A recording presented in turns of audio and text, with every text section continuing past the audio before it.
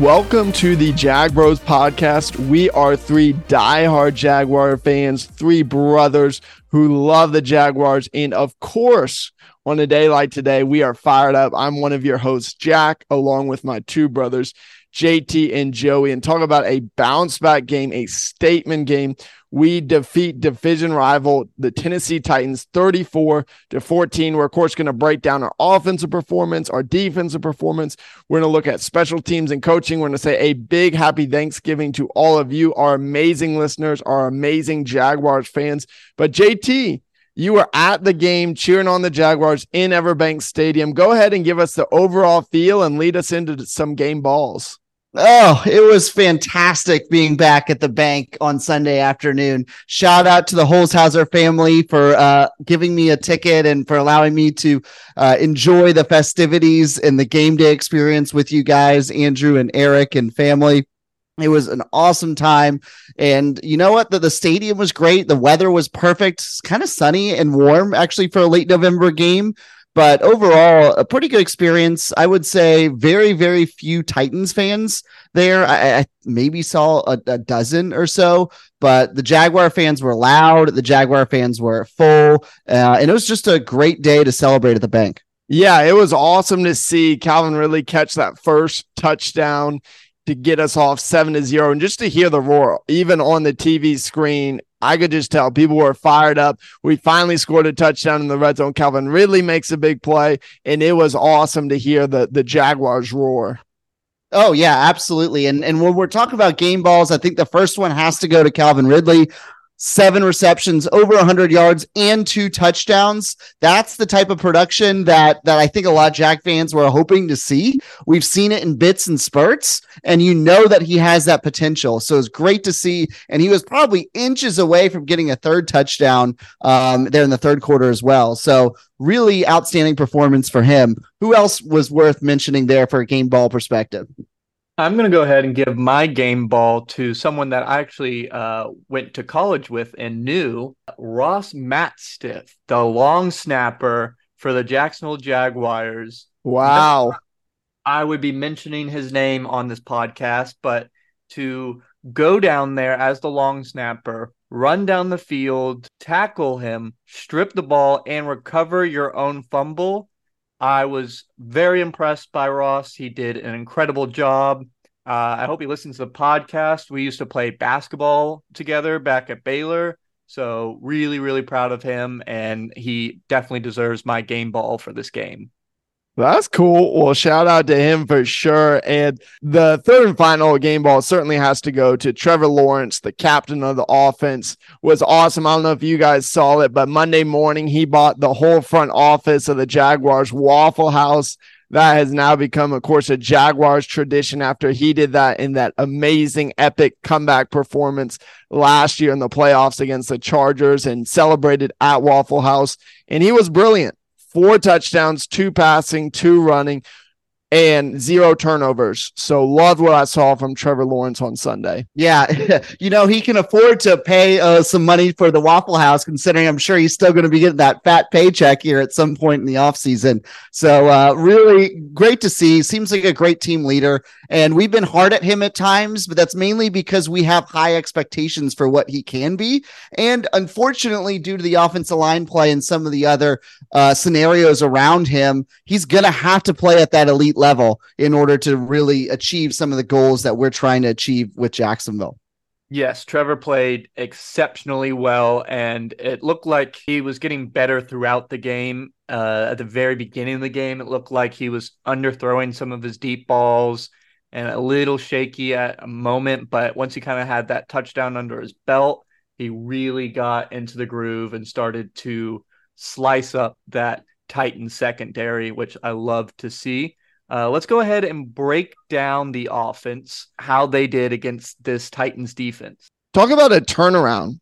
getting just completely shut down last week against the 49ers. Of course, a huge difference in defenses going up against the Titans defense, but still, you were nervous. I mean, I was nervous going into this game of will the Jaguars offense be able to figure it out? And I'm not saying I'm 100% sold on the offense after this game, but this was one of the best offensive games that we saw. Again, 34 points after a tough first drive, scored on 5 straight drives. We were converting touchdowns a lot more often, even though it was funny to see every touchdown was either diving into the end zone or toe tapping Calvin Ridley. And so it seems like every touchdown is so close. A quick review.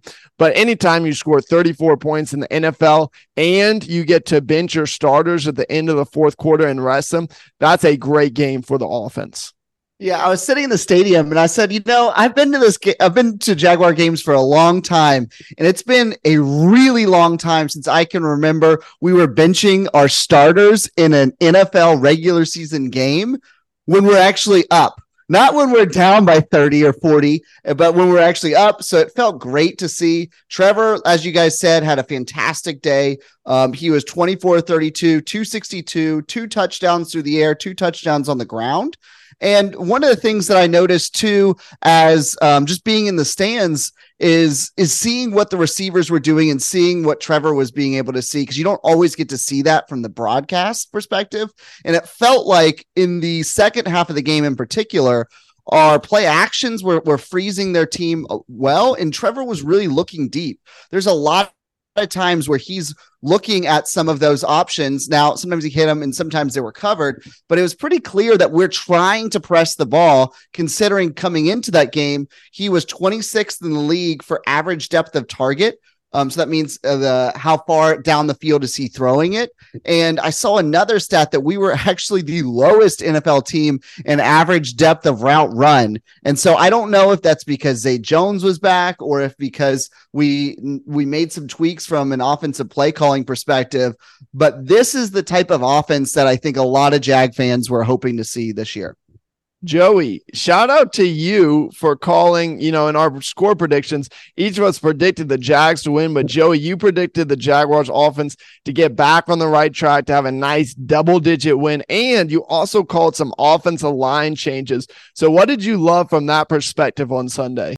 Yeah, I loved seeing I saw Ezra Cleveland got some snaps. He didn't play the entire game, but it looked like he was doing almost like a rotational thing with Little. I didn't mind. It allows Little to rest, and they're both kind of learning the position. Ezra's played the position, but he's learning the Jaguars, and Little has been with the Jaguars, but is learning the position. So having them switch out, it seemed to have worked. The offensive line played a lot better. So I really liked seeing that, having them protect Trevor. Trevor seemed to have almost 2 extra seconds to throw the ball, which is a lot of time in the NFL. It felt better. And then Zay Jones needs to never leave this offense, because it is obvious that our wide receivers can't get open without him also being on that field, taking off some of the double coverage that Calvin Ridley has. Because when Zay Jones is there, Calvin Ridley has had over 100 yards each game. It's very important that he's here. So it's great to see Zay Jones back, even though he didn't have that many yardages or catch. But it was nice just having them there, having the defense have to keep an eye on him, and then working him back into this offense, because we didn't want to go out and have him get a bunch of balls right away, because he's been gone for 6 weeks almost, maybe more. Yeah, it was great to have him back, and certainly seemed like part of the reason to open up our offense. He did draw some penalties as well. I think he finished with about 20 or so receiving yards, but drew some defensive holdings and pass interferences as Ridley did, but wanted to give some even more love to Trevor Lawrence. We've already been heaping on the love today, but he deserves even more, because on Sunday, he passed over 10,000 yards career passing already, making him the 3rd youngest quarterback in NFL history to hit that mark. And I'm going to be honest, I looked it up, so I'm at an advantage, but I'm going to guess y'all two would never guess the other 2 quarterbacks to hit 10,000 passing yards before or younger than Trevor Lawrence. Do y'all want to guess? Sure. I would guess, man, you have to have somebody that came out early in the NFL, and it's probably somebody more recent, just based off of this. So I'm going to throw out Andrew Luck. No, not Andrew Luck. I'm going to have my first guess, Justin Herbert. No, see, y'all are going for successful NFL quarterbacks. Think a little bit less successful. One of them Cam is Newton? very recent. Cam Newton? No, not Cam Newton. Jameis Winston? One of them was famous Jameis Winston. He actually just had his jersey retired at Florida State this Saturday. And then the other one was Drew Bledsoe. Of course, perhaps most famous for being the quarterback before Tom Brady. When Bledsoe gets hurt, Tom Brady goes in as a starting quarterback. But most importantly, a big shout out to Trevor Lawrence getting to 10,000 yards. It's a big deal. Hoping, cheering that he's going to hit significantly more. Just to put it in perspective, Tom Brady leads the NFL in career yards at 89,000. So let's go ahead and make 100,000 for Trevor Lawrence by the end of his career as a Jaguar. And with also hitting 10,000 yards for Trevor Lawrence also became the first quarterback in the Jaguars franchise to throw 2 touchdown passes and run for 2 touchdowns. So a big game for Trevor Lawrence during this game, setting 2 records. And so let's shift to the position players, starting with the receivers. We've already mentioned how successful Calvin Ridley was, who had 7 for 103. Zay Jones, while not quite as productive as Joey, you mentioned 4 for 20, it was really nice to be able to add him in, and he certainly threatens the defense much more than Tim Cooks did. Christian Kirk had a slower game with only 3 of 48. But it's also nice to see Luke Farrell and some of these additional 2 tight end sets that we were able to run with Zay Jones back, because it seemed like with Zay Jones out, we were running 13 personnels, meaning 1 tight end and 3 wide receivers, almost 75% of the time. And I feel like Doug Peterson probably wants that closer to 60% of the time.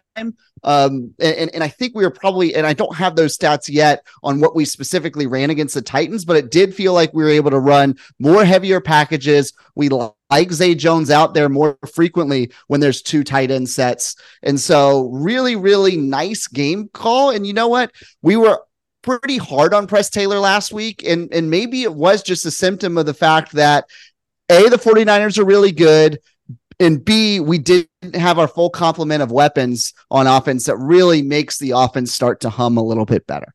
Yeah, and let me jump in here because I think it's important, which I think we did a good job of this last week, which was, of course, we got blown out by the 49ers, and it's easy to ride the pendulum. It's easy to have recency bias and to think, okay, we scored 34 points. Our offense is good to go. And I'm not saying any of us are saying this, but what we need to see, of course, now is consistency. So let's see if we can string it together. But I do like your point, JT, of I felt like as well we had more variety in our offense. And so that was great to see from Press Taylor, from the play calling.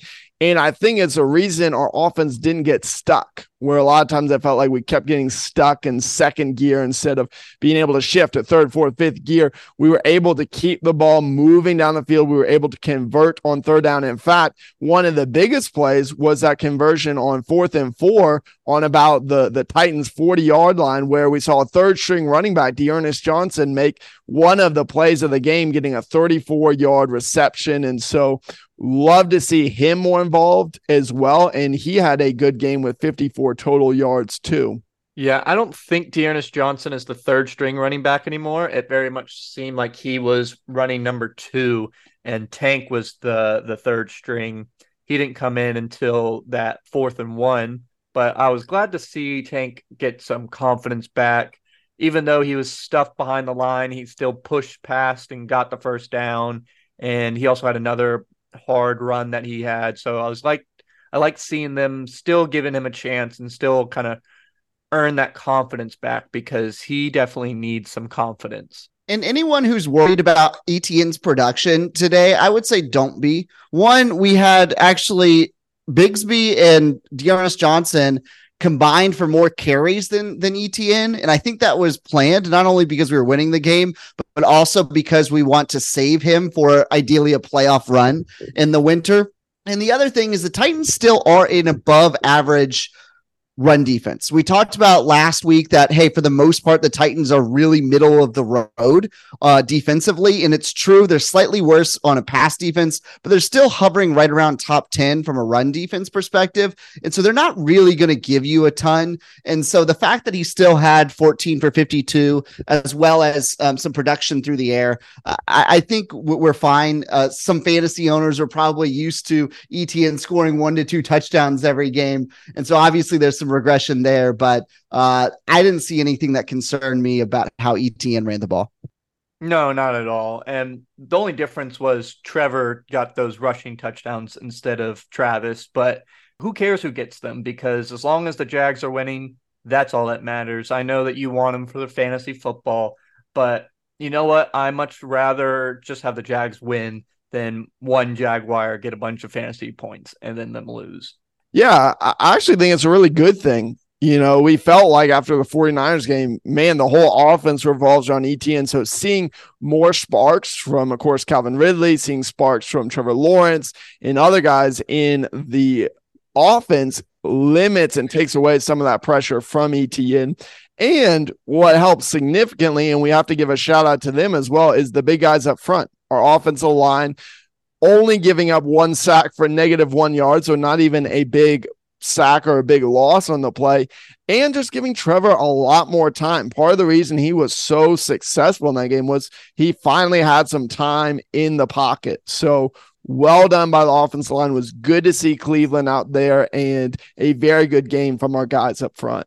Yeah, and that sack, it wasn't even a real sack. It was one of those where Trevor scrambled and he just ran out of bounds -1 yard. So it counts as a sack, but that's not a traditional sack. Yeah, the offensive line played well today. We saw once or twice what we were begging for is to see what Ezra Cleveland looked like at left guard. We saw that for a few drives. Walker Little still played the majority of the snaps at left guard. It feels like we have more success running off the left-hand side of the ball, regardless of which guard is in the game.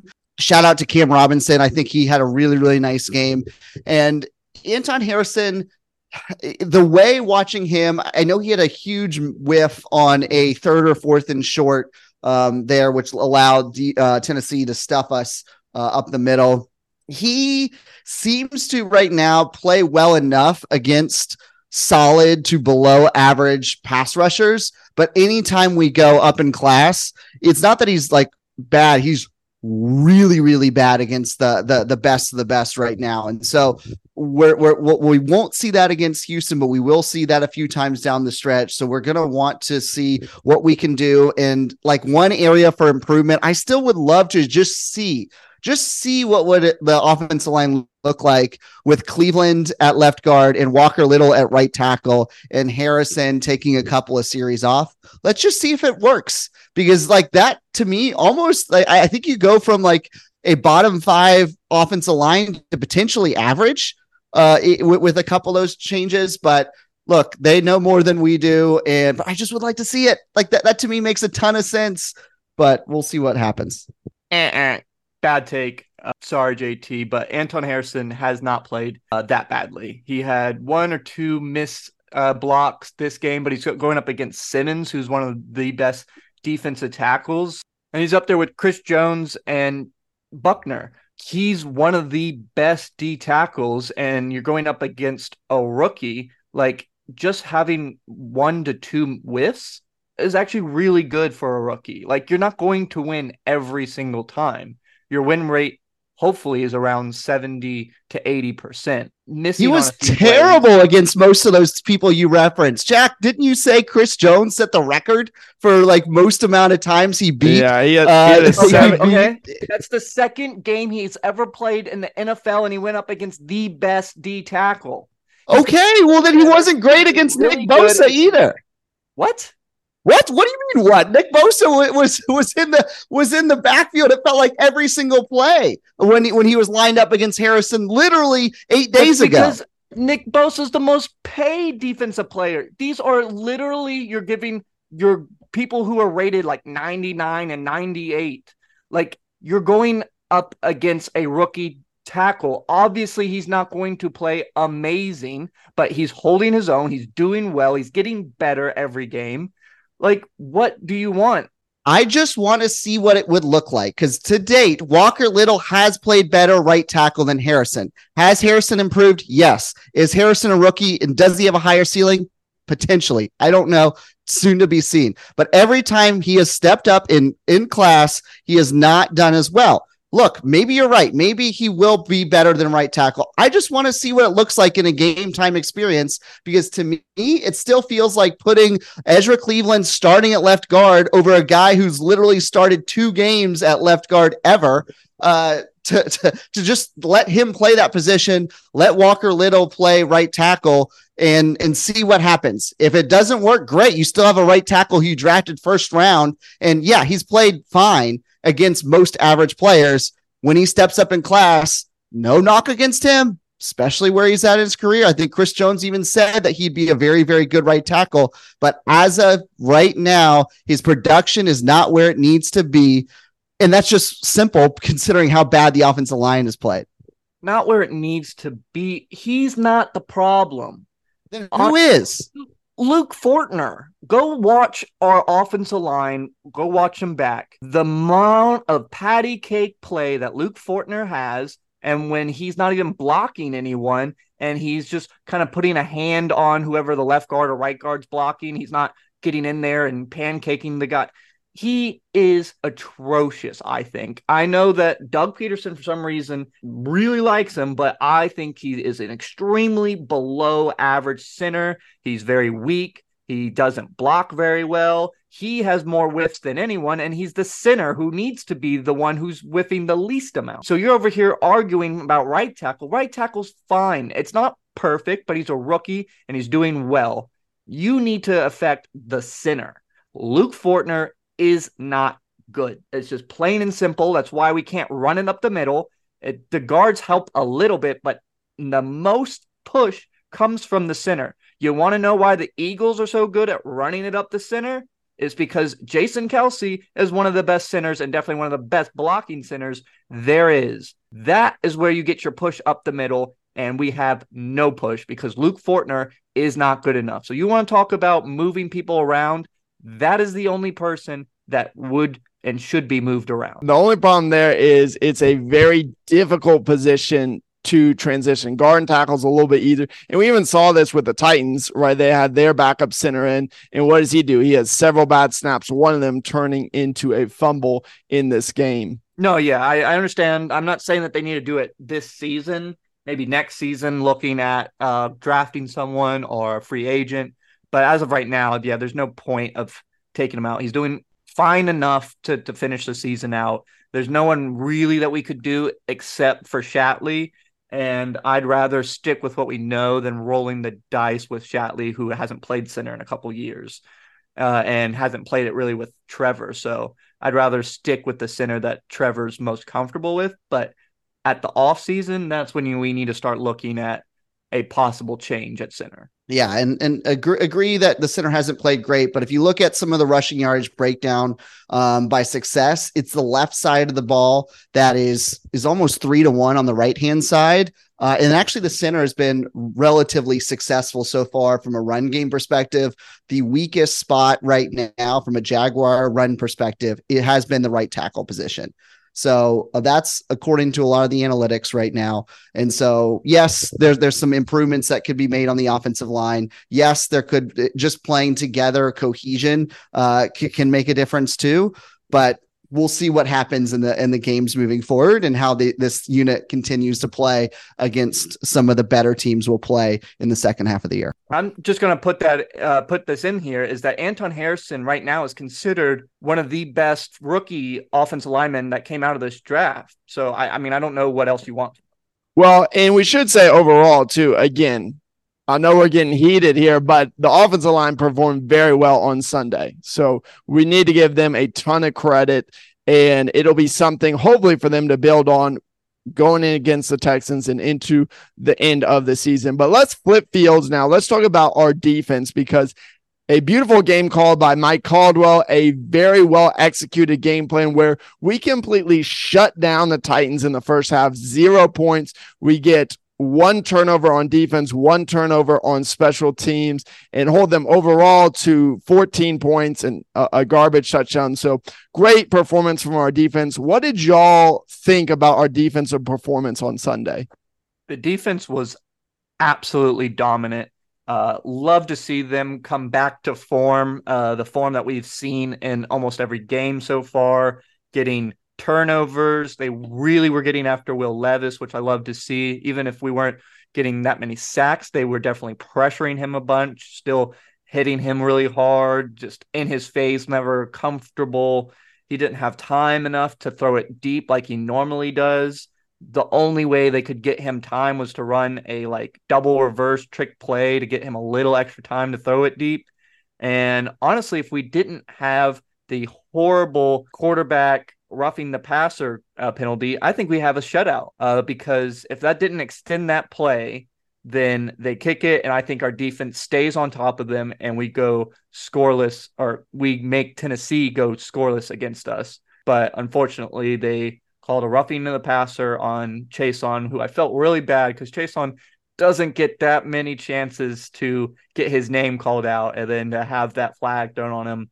That was a really good rush by him, and I did not believe in that call at all. Yeah, defense played dominant, exactly right. Yes, they gave up 2 touchdowns, and Joey already outlined the first one. But to me, the key stat is that Derrick Henry was 10 for 38. And now he certainly has lost a step this year. He's not put up the numbers that he typically does. But every time he touched the ball, as a Jags fan, I hold my breath because there's so many games where he's ran for 200 or 150 plus yards against our defense.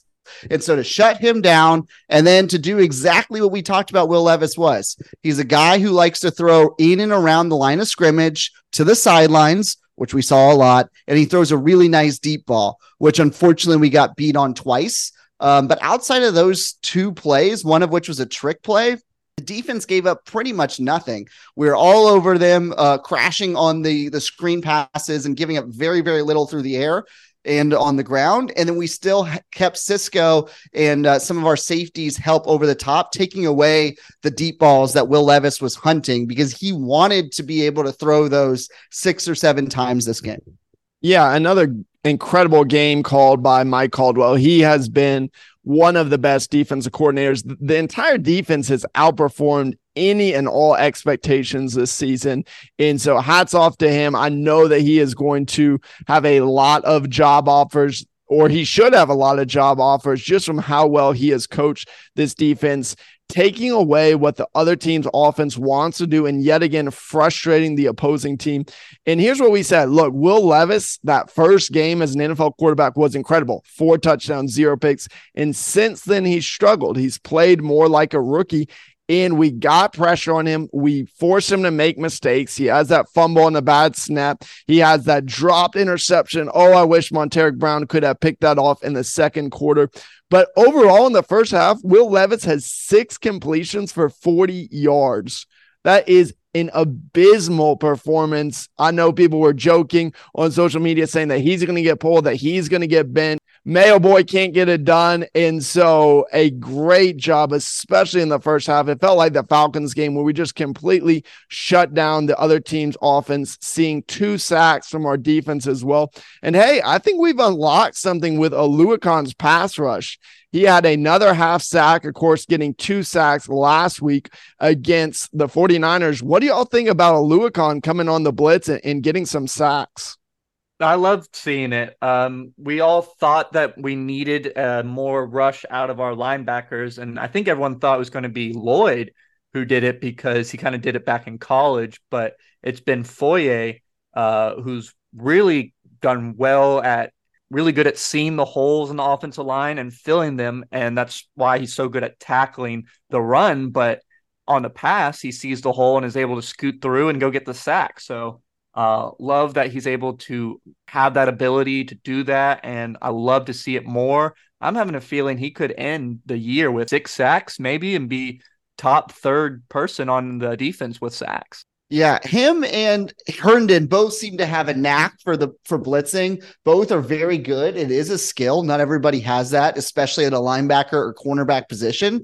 And so really nice to see. And the fact that we're starting Buster Brown with Campbell being out again, and he really held up pretty well. I know that one ball deep to Chris Moore, seemed like a little bit turned around, and I think he missed an open field tackle on a third down play where we could have got them off the field. But look, I mean, we're nitpicking here. If those are really the only 2 or 3 plays that we could even say were potentially negative on the defense, outstanding job, really by the entire unit.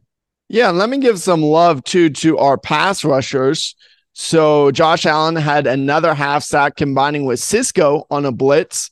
And so that was a beautiful play and really saved us 3 points. The Titans were sitting there right in field goal position on third down, sack for -7-8 yards to kick them out and force them to punt. And that is sack number 9.5 for Josh Allen. And so he is slowly creeping up on a Jaguars franchise record, which Calais Campbell set in 2017 back in Saxonville days when he had 14.5. So he's got a real shot at taking down that franchise record this season. And then Trayvon Walker with a half sack as well, a pass deflection at the line, and just some great power rushes, some great bull rushes from him. He is starting to get a lot more momentum, especially in the pass rush. It was very nice to see our pass rush seems to really be getting solidified. It seems to be a more consistent thing.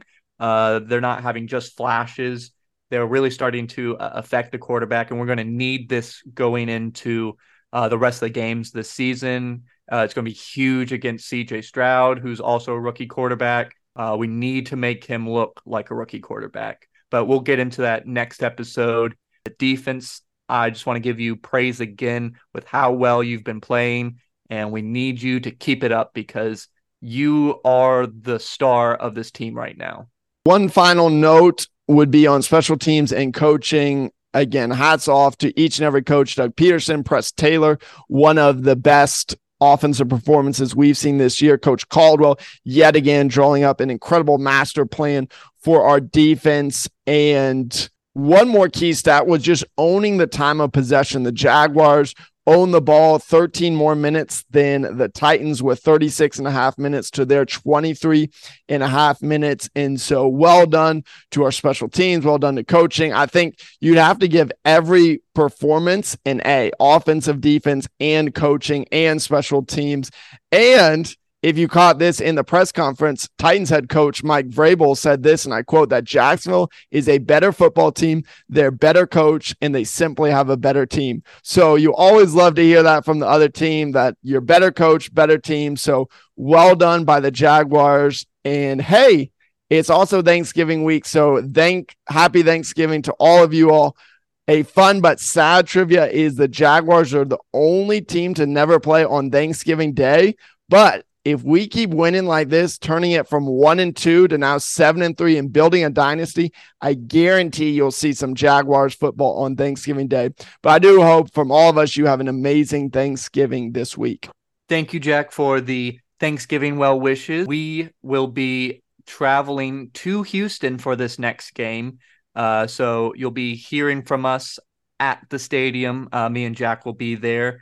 And we now end this episode with 7-3 record. We're playing really well. We're still number 1 in the AFC South, even though Houston's knocking on our door. So we need to make sure that we go to Houston and punch them in the face and make sure that we make a bigger gap of our reigning prince that was promised, Trevor Lawrence, to lead the AFC South, because it is not CJ Stroud. It is all about Trevor Lawrence, even though the media won't be talking about it. So until then, we will see you next when we break down the Houston versus Jaguars game. As always, do